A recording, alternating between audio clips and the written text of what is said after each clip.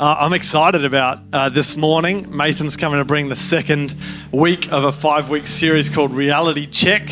Last week I was on holidays, but I listened to the podcast, and Nathan preached about disunity and having unity, and how there's all kinds of different preaching styles in church, and how.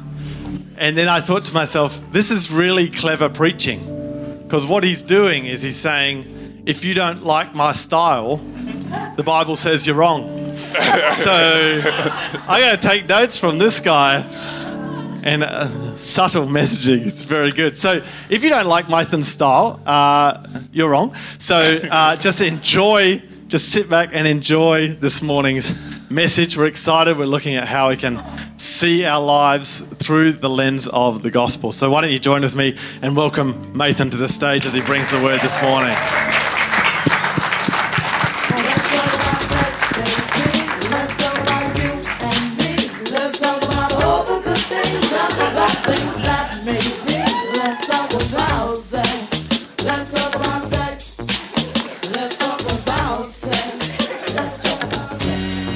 Awesome.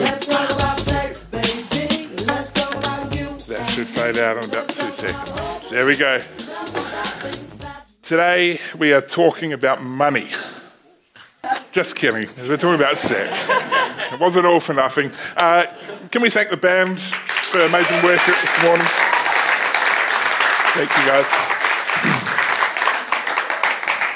So obviously, you can see on the screen here in the song, old Salt and Pepper classic from I don't know which year, but we're talking about sex today.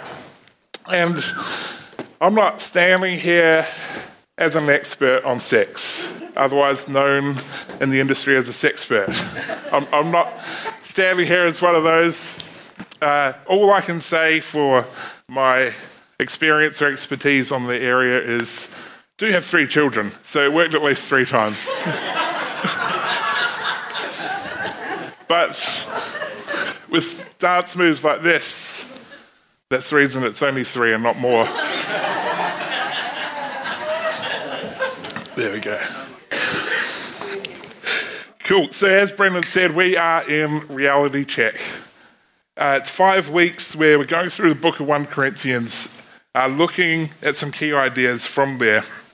Where the Corinthian church, not just the city, but the church, the believers in that city, had come up with some crazy ideas about how to live out this life following Jesus.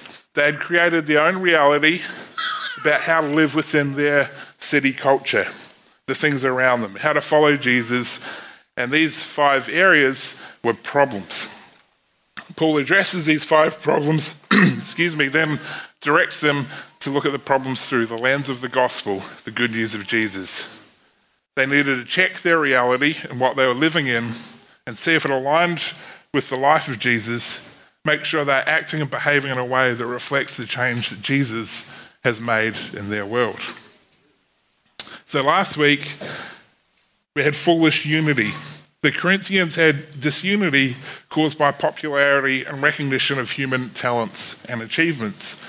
And as Brendan said, it stemmed from following a whole bunch of popular speakers. It was like, who was the popular TED Talk speaker and preacher and celebrity that was in town in the church at that time?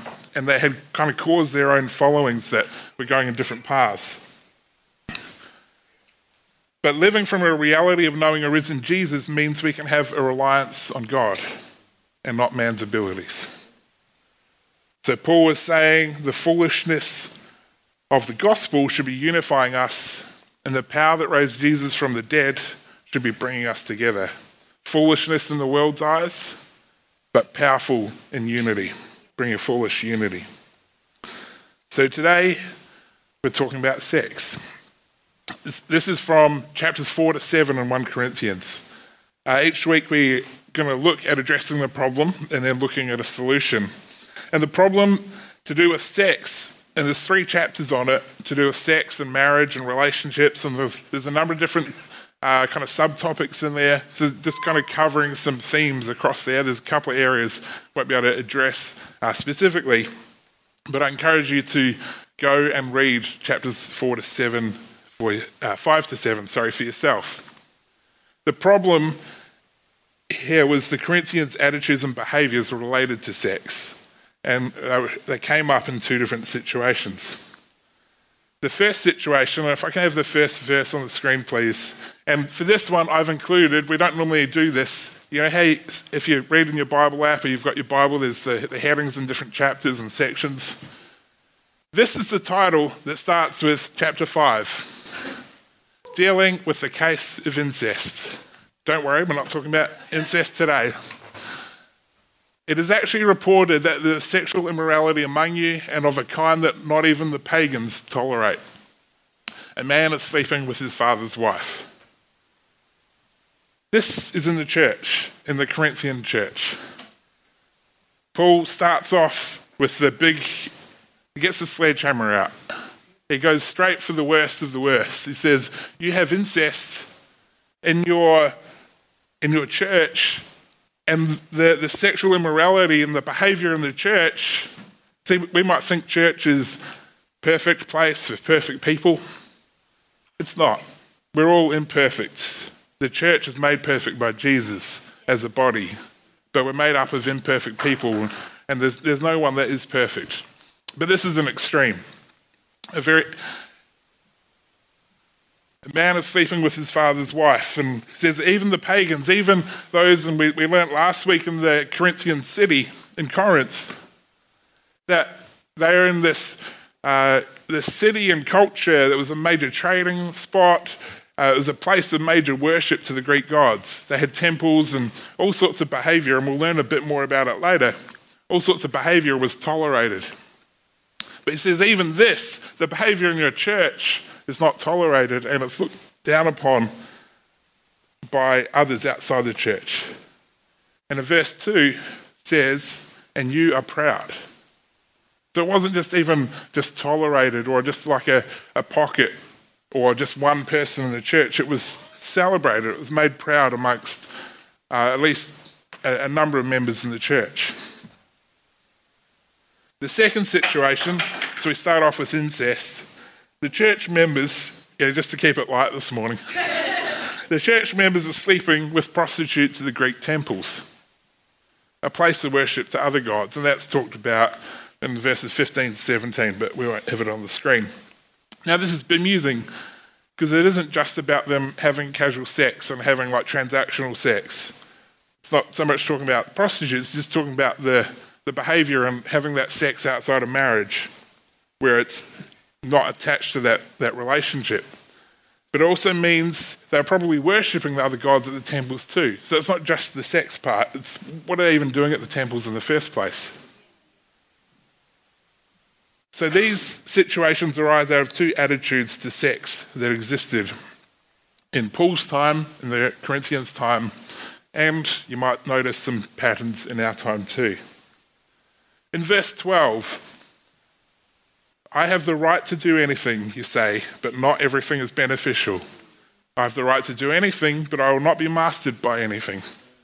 You say food for the stomach and stomach for the food, and God will destroy them both. Now if we go back to verse 12, say first, I have the right to do anything, you say. Now you might have heard this kind of quoted in context, if this passage might be familiar in talking about behaviours and Christian life and church. And what's quite interesting is Paul's actually quoting the Corinthians. Sometimes we might just hear, I have the right to do anything, but not everything is beneficial, in kind of one statement. But Paul was quoting the Corinthians who've written to him and said, you say I have the right to do anything. You say. But then the rest of it, out of the speech marks, is Paul was saying, but not everything is beneficial. It's not actually kind of saying this is one great statement. It's their comment and his response. And again, with the second one, I have the right to do anything, again repeated, but I will not be mastered by anything. That's Paul's response to the behaviours and the attitudes in the Corinthian church. See, the Corinthians have taken on a warped view of their freedom in Christ, to the point where they believe they can do whatever they like sexually, including incest. So we have freedom in Christ. There's verses that say it's for for freedom that Christ has set us free. And it's not about rules and regulations, it's about freedom. The life with Jesus takes weight off our lives and it releases freedom. But they have taken it to beyond the extreme of what that freedom should be. Secondly, and linked to their right to do anything, the Corinthians are following the Greek culture of the time. In the second verse, it says, food for the stomach and stomach for the food, and God will destroy them both. They are in a Greek culture that says they care about the soul, but they have a view that says the body doesn't mean anything. And you might go, okay, well, that sounds like a nice statement. What does it sound like? The soul is good, the body is bad. They held a low view of the body. And so if you think like that, then you think sex is just an appetite. Like, if you're hungry, you have an appetite, you eat food. If you're feeling sexy, you have sex. But there's no effect on the soul. It's just body. Food for the body, sex for the body. It's just the body. No effect on the soul. The problem here is the culture of their time was influencing their behaviour rather than their behaviour influencing their culture. Who knows, when that happens, it's a bit of a problem. But to contrast these attitudes, there was also some, at the other end of the scale, so whatever we do, it's just the body, doesn't affect the soul. At the other end, in chapter 7, verse 1, now for the matters you wrote about, here the Corinthians are mentioned again, it is good for a man not to have sexual relations with a woman. So on one side, we've got a Greek culture, or just a culture that talks about whatever you do with the body, it's fine. You've got freedom. You can do whatever. It's because of the freedom Christ has given us as well, kind of mixed in with the Greek culture. Let's have sex. Let's eat whatever. On the other side, you've got a legacy of the Pharisees and the very legalistic teachers, the ones that made lots of rules and made it hard to follow, saying it is good for a man not to have sexual relations with a woman. So no sex, lots of sex. It's the other extreme. That view, we might use other terms to say it's very conservative, legalistic. This view over here says that sex is terrible. We shouldn't really talk about it. Sex is defiling, even within marriage. Really, it should only happen to make children. And that's about the limit of it. And we can see the same extremes in our culture. We might use the term liberal to say sex is a need, it's an appetite. It's unhealthy not to exercise it. It's your right, it's an appetite. If you're not exercising sex, that appetite, then it's not healthy. The extreme conservative side would say sex is unmentionable, even in marriage. The body isn't important, so have as much sex as you like, but sex is icky. So don't talk about it and don't do it unless you have to. These are two extremes that need a reality check. Time for a drink of water. So this is where the reality check comes in. There's a couple of problems from a couple of situations. So what is Paul's response? He gives us neither approach. Instead, Paul gives us a view on sex that is so positive that you just can't do it with anyone. And on the other hand, it is not defiling at all. How does he do this? Firstly, he says how we should consider what we do with our bodies. In the second half of verse 13 in chapter 6, the body, however, is not meant for sexual immorality, but for the Lord. And in verse 18, flee from sexual immorality. All other sins a person commits are outside the body. But whoever sins sexually sins against their own body. Do you not know that your bodies are temples of the Holy Spirit, who is in you, whom you have received from God? You are not your own. You were bought at a price. And here's what it's all building up to. Therefore, honour God with your bodies. So the Greek culture says the body doesn't matter. And there's this other view, and Paul's it's not really in the middle, it's just another view. It says we should honour God with our bodies, because what we do with our bodies does matter. And then he quotes in verse 16 that sex is something that creates one flesh, and he also quotes the same in Ephesians 5. The two will become one flesh. It's a Greek translation version of Adam and Eve in the Old Testament. This one flesh means the act of sex is not about just creating a physical unity, just one. Some translations might say one body, just like at that time you're physically together because the body doesn't matter and that's just what it is. But it's more than that. It brings two lives together in a way beyond the physical. See, sex is not just about giving yourself pleasure and fulfillment or your partner pleasure and fulfillment. Sex and marriage together is about becoming something other than what you were. Tim Keller, a great pastor and teacher and theologian from New York, Presbyterian minister, says, sex is a way to donate yourself to your spouse so completely that you are not yourself. You're not the same. I'm just going to ask Carmen to come to the stage just for a very simple, family-friendly visual illustration. It's okay. Hello. So, how do we put this into something we might relate? So, we have water. What is water made up of? Anyone remember their chemistry? H2O. So we have, you can be oxygen, I'll be the explosive hydrogen. No, they're both explosive. So we have oxygen and hydrogen. Aside, when I'm over here, I'm just hydrogen. When she's over there, she's just oxygen. Two unique elements separate. When joined together, they're not just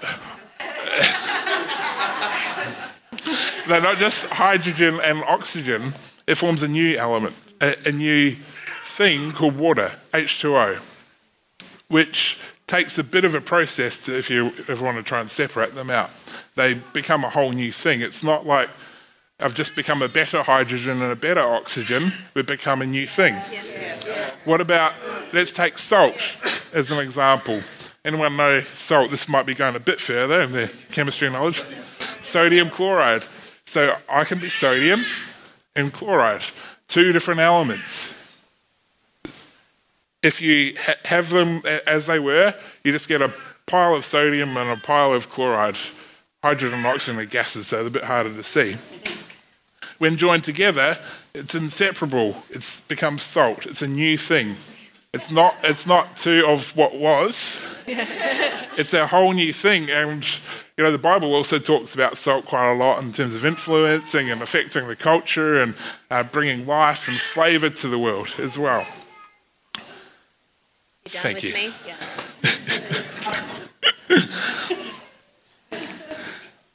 So, sex and marriage are not about completion. They're not making a better hydrogen, a better oxygen, a better sodium, a better chloride. A spouse doesn't complete you or make you better than what you were. Sex and marriage make you something different than what you were. And because of that view and that mindset, hopefully this is an encouragement to those that are single. Because this isn't about saying married people are better or on a higher level or on a better level. It's just saying there's a new unity, a new one flesh has been created that's formed. It's just different. It's not better, it's not worse. No one's better or worse in this. It's just different it was made from the two parts that came together to make it up. And there are a couple of additional views that Paul discusses with regards to being single and being married. This is paraphrasing like a whole chapter's worth. He says, "Are you married? Don't try to be single. Marriage is great. Are you single? Don't kill yourself trying to be married. Marriage is hard. So, amen. So here, Paul's even throwing out there are extremes, and that's just life, and then we kind of feel somewhere in between, and we might jump from one to the other. But don't kill yourself trying to be one or the other. He says what you are for now, and that could change. If you want to know more, have a read of chapter 7. Now, going back to the oneness. This oneness is a unity that can, in turn, builds community. And that's the purpose of sex and marriage, is to build community. Looking at verse 9, the second half says, "Do not be deceived. Neither the sexually immoral, nor idolaters, nor adulterers, nor men who have sex with men, nor thieves, nor the greedy, nor drunkards, nor slanderers, nor swindlers will inherit the kingdom of God." Now, often this verse might be used as a list of disqualifiers from the kingdom, but we had a great series that Brendan shared earlier in the year about the kingdom and heaven on earth, and that's a bigger discussion on that side of things in terms of inheriting the kingdom. And so it's another discussion for another day. But what is key in the big picture of these things is that this group of characteristics or behaviours have two things in common. And we'll have a look at some of the examples. And there's a few that might fall in the sex category. So we're going to kind of bracket them into the category of sex outside of marriage. Collectively, this puts the individual first over the wider community, all of these behaviours. All three I'm going to share. The first characteristic is they put the individual first over community. So there's sex outside of marriage. It's about satisfying the flesh. It's about looking after in the moment. Sometimes it's about transactional or casual sex. It's about an individual first rather than looking for the long term and building a community, building a family which helps build into the community. The slanderer is a liar. And when lies are told, someone in the community loses and unity is lost. We talked about unity last week. So that puts the individual first in the moment to get a gain, to get a foot up over somebody, whatever the situation about lying. It's putting the individual first over community. The swindler, and we might think the swindler is a bit of a thief, but in the original language, it isn't actually so much a thief, but it's actually more someone who has ruthless but legal business practices. Someone who pushes the envelope but keeps it within the law, who is doing everything for their own gain but not thinking about the impact on others. Again, putting them or their company over their community. And the second thing about these characteristics of behaviour is one isn't higher or lower than the other. And it might be a reality check if we consider the sex ones higher or lower than the others. See, a liberal view might say, because sex doesn't matter, I'm more interested in making sure that everything's ethically and socially viable in the business, and we're holding business to account for their practices, and it's looking after there's no liars and cheaters, and we have social justice in the world, and focusing on that side. And then the conservative, ultra-conservative view across many cultures is that, got where I was going with that one a little bit, but so you've got that the conservative view is, it's not about the body, and then the other side is saying we're not going to talk about sex or the things you're doing sexually. They are abhorrent sins. All of these things listed: sexual immorality, idolatry. All of that is worse than a simple lie. Just being ruthless in business. but one isn't higher or lower. They're all mentioned in the same breath, in the same verse, and all those characteristics that will not inherit the kingdom. Important to know. So they put the individual first over community, and then Paul is considering them equal and things that we need a reality check on. Because what can happen is we can get on a moral high horse on either end. We can be what might be an extreme socialist view. And we can get on a moral high horse on that side, but on the other side, we can be just as guilty about being on a moral high horse about sex and sexual issues, saying we have the way. Paul is saying we need to consider it all. To wrap this up, I ask George to come, please. In Ephesians 5:25, Paul says, "Husbands, love your wives, just as Christ loved the church and gave himself up for her." This starts as a picture of the church as the bride of Christ. So we see marriage as an image of the perfect closure and oneness we will have with God. And sex is a foretaste of the absolute oneness we will have when we meet God. Sex is great. Don't get me wrong, sex is great. But the oneness with God will be greater. Even a great marriage, I had a joke about it before, even a great marriage can be difficult. Even the very best marriages and the best sex will never satisfy us completely. There is just one thing, one person that can, and that is Jesus. Jesus is the ultimate fulfillment for us all, whether single, engaged, married, separated, divorced, or other relationship statuses that I can't think of right now. Jesus is the ultimate fulfillment for us all, no matter what our life stage is. With our reality check, we get to know Jesus as the ultimate fulfillment in our heart, and we learn not to make marriage or sex an idol and say, I'm nobody because I'm not married, or I'm somebody because I am. It's neither. And with our reality check, we can see sex as God intended it, not being influenced by our culture, and can get healing and forgiveness where sexual mistakes have happened. Now, we've all made mistakes. As I said earlier, none of us are perfect. But we are the bride of Christ. The church is the bride of Christ in the picture. And none of us are without sin. So, as Tim Keller puts it, we have all committed adultery against Jesus. Now you might say, well, I haven't committed adultery. I haven't even met Jesus physically. It's not talking about sexual things. If we aren't faithful spiritually, it's spiritual adultery.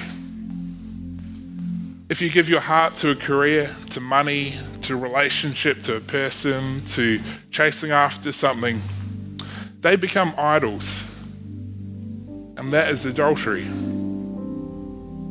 But most importantly, we need to remember that he has forgiven us. In chapter 6, verse 11, continuing on from where we've talked about before the different characteristics and behaviours. And that is what some of you were. But you were washed, you were sanctified, you were justified in the name of the Lord Jesus Christ by the Spirit of our God. Washed, sanctified, and justified, they're words that you could talk about a lot, but simply let's take it washed. Washed clean, washed new, washed fresh, all of the old, all of the dirt, everything that you carried with you. He says that is what you were. But now that is all gone. The slate has been washed clean. And as a bride to Jesus, the picture of the church as a bride, in Ephesians 5, kind of flowing on from where we in Ephesians 5 before, it says, we are without stain or wrinkle or any other blemish, but holy and blameless. So if your area of issue is sex, and that's what we talked most about, and we had the song at the start, and we had a bit of fun with it, we need to keep in mind, we're no different to anyone else. This isn't just about sex, but it's good to be talking about these things because our culture is talking about them. So we as a church talk about them. But we need to remember Jesus has forgiven us. He's forgiven me, he's forgiven you. I know I haven't been perfect in these areas. Carmen and I were just talking briefly this morning that when we were engaged, we were glad we weren't engaged one more day because it was a challenge. It was a challenge. I won't share the detail, but it was a challenge. But we're washed clean. We're forgiven. But if your area of making an idol is your career or your family or money or things or objects or things you're striving for, need to keep in mind we are no different to anyone else as well. And make sure that we do not have a pride that our sin is better than a sexual sin. We're all equal, we've all made mistakes. That we can stand on and remember that Jesus has forgiven us too. He's forgiven you, He's forgiven me. So a word of encouragement, don't let the past haunt you. Jesus said to a woman caught in adultery in John chapter 8, and paraphrasing, he says, I do not condemn you. Use the grace I gave you to keep you clean. He says, up to this point, you were known for a whole bunch of things, and we won't talk about the culture that kind of made the guys studs for sleeping around, but made the woman the slut, or, so the guy was kind of esteemed and the woman is considered low. It's another conversation again, but Jesus came in as a man who could condemn. He says, I do not condemn you. Use the grace I gave you to keep you clean. So we can do the same thing. The Bible also talks about there being no condemnation in Christ Jesus. He washes us clean. And if there's one thing I want you to get from this morning in this message, it's about grace. It's about forgiveness. It's about being washed clean. No matter whether it's sexual areas or other things, there's no condemnation. We can be washed clean. Just ask everybody to stand, please.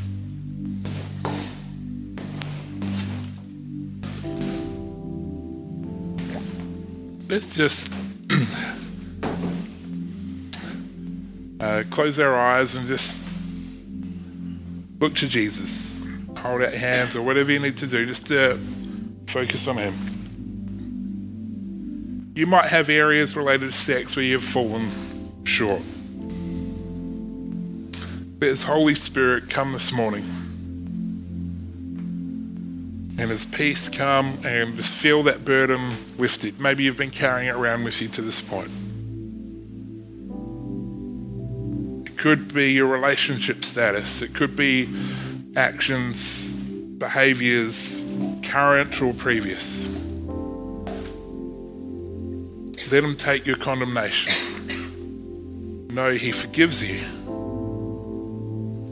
In the same token, if you have areas in your life where you're not allowed Jesus to be the ultimate fulfillment, where you've made career and relationships and money and objects and holidays and things an idol, it's time to do business with God. Let His Holy Spirit just speak to you about these things and bring them to your mind.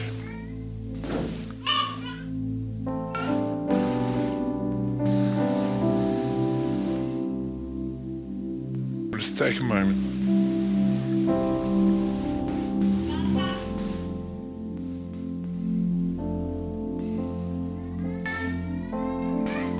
Thank you, Holy Spirit. So maybe Holy Spirit is speaking to you and bringing these situations to your mind.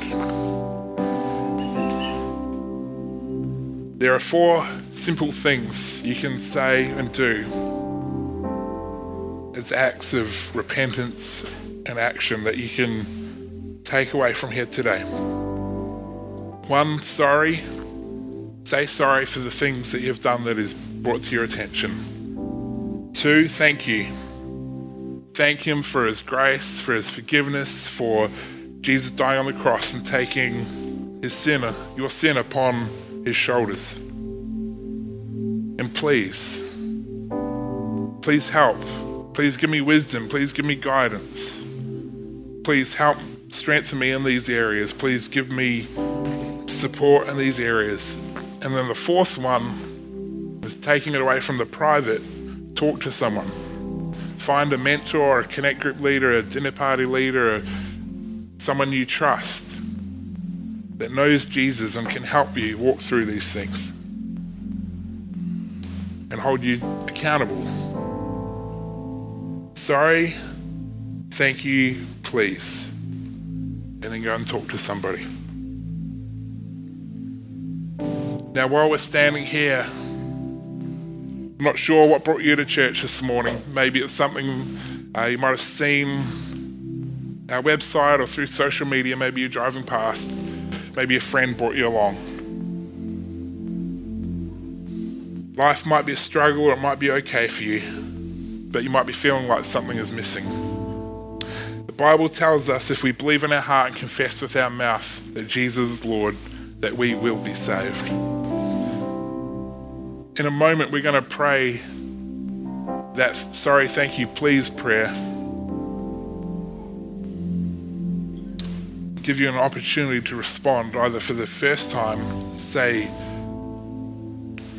I need Jesus in my life. Maybe you've never had Jesus as your Lord, as someone you follow and worship and gather together, but you are here in church today. And you say, I want to know more. I want to follow this Jesus.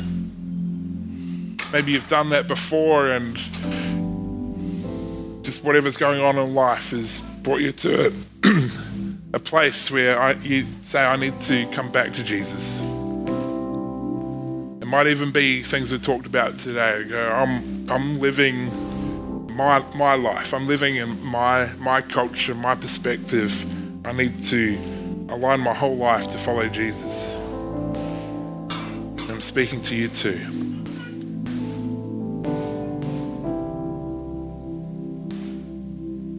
So in a moment, I'll ask if you want to pray that prayer.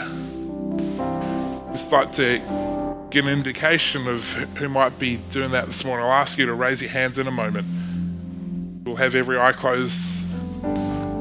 And just to acknowledge that, yes, I'm going to make that step, make that prayer. And then we're going to pray it as a group together. Everyone in this room that wants to pray that prayer as a group.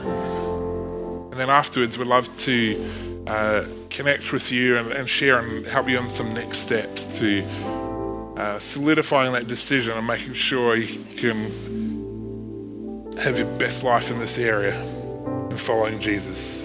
So just ask if there's anybody wanting to make that decision this morning to follow Jesus for the first time or to come back to him this morning. Just ask you to raise your hand.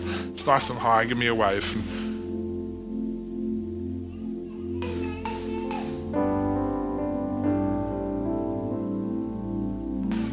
Thank you, Lord. Cool.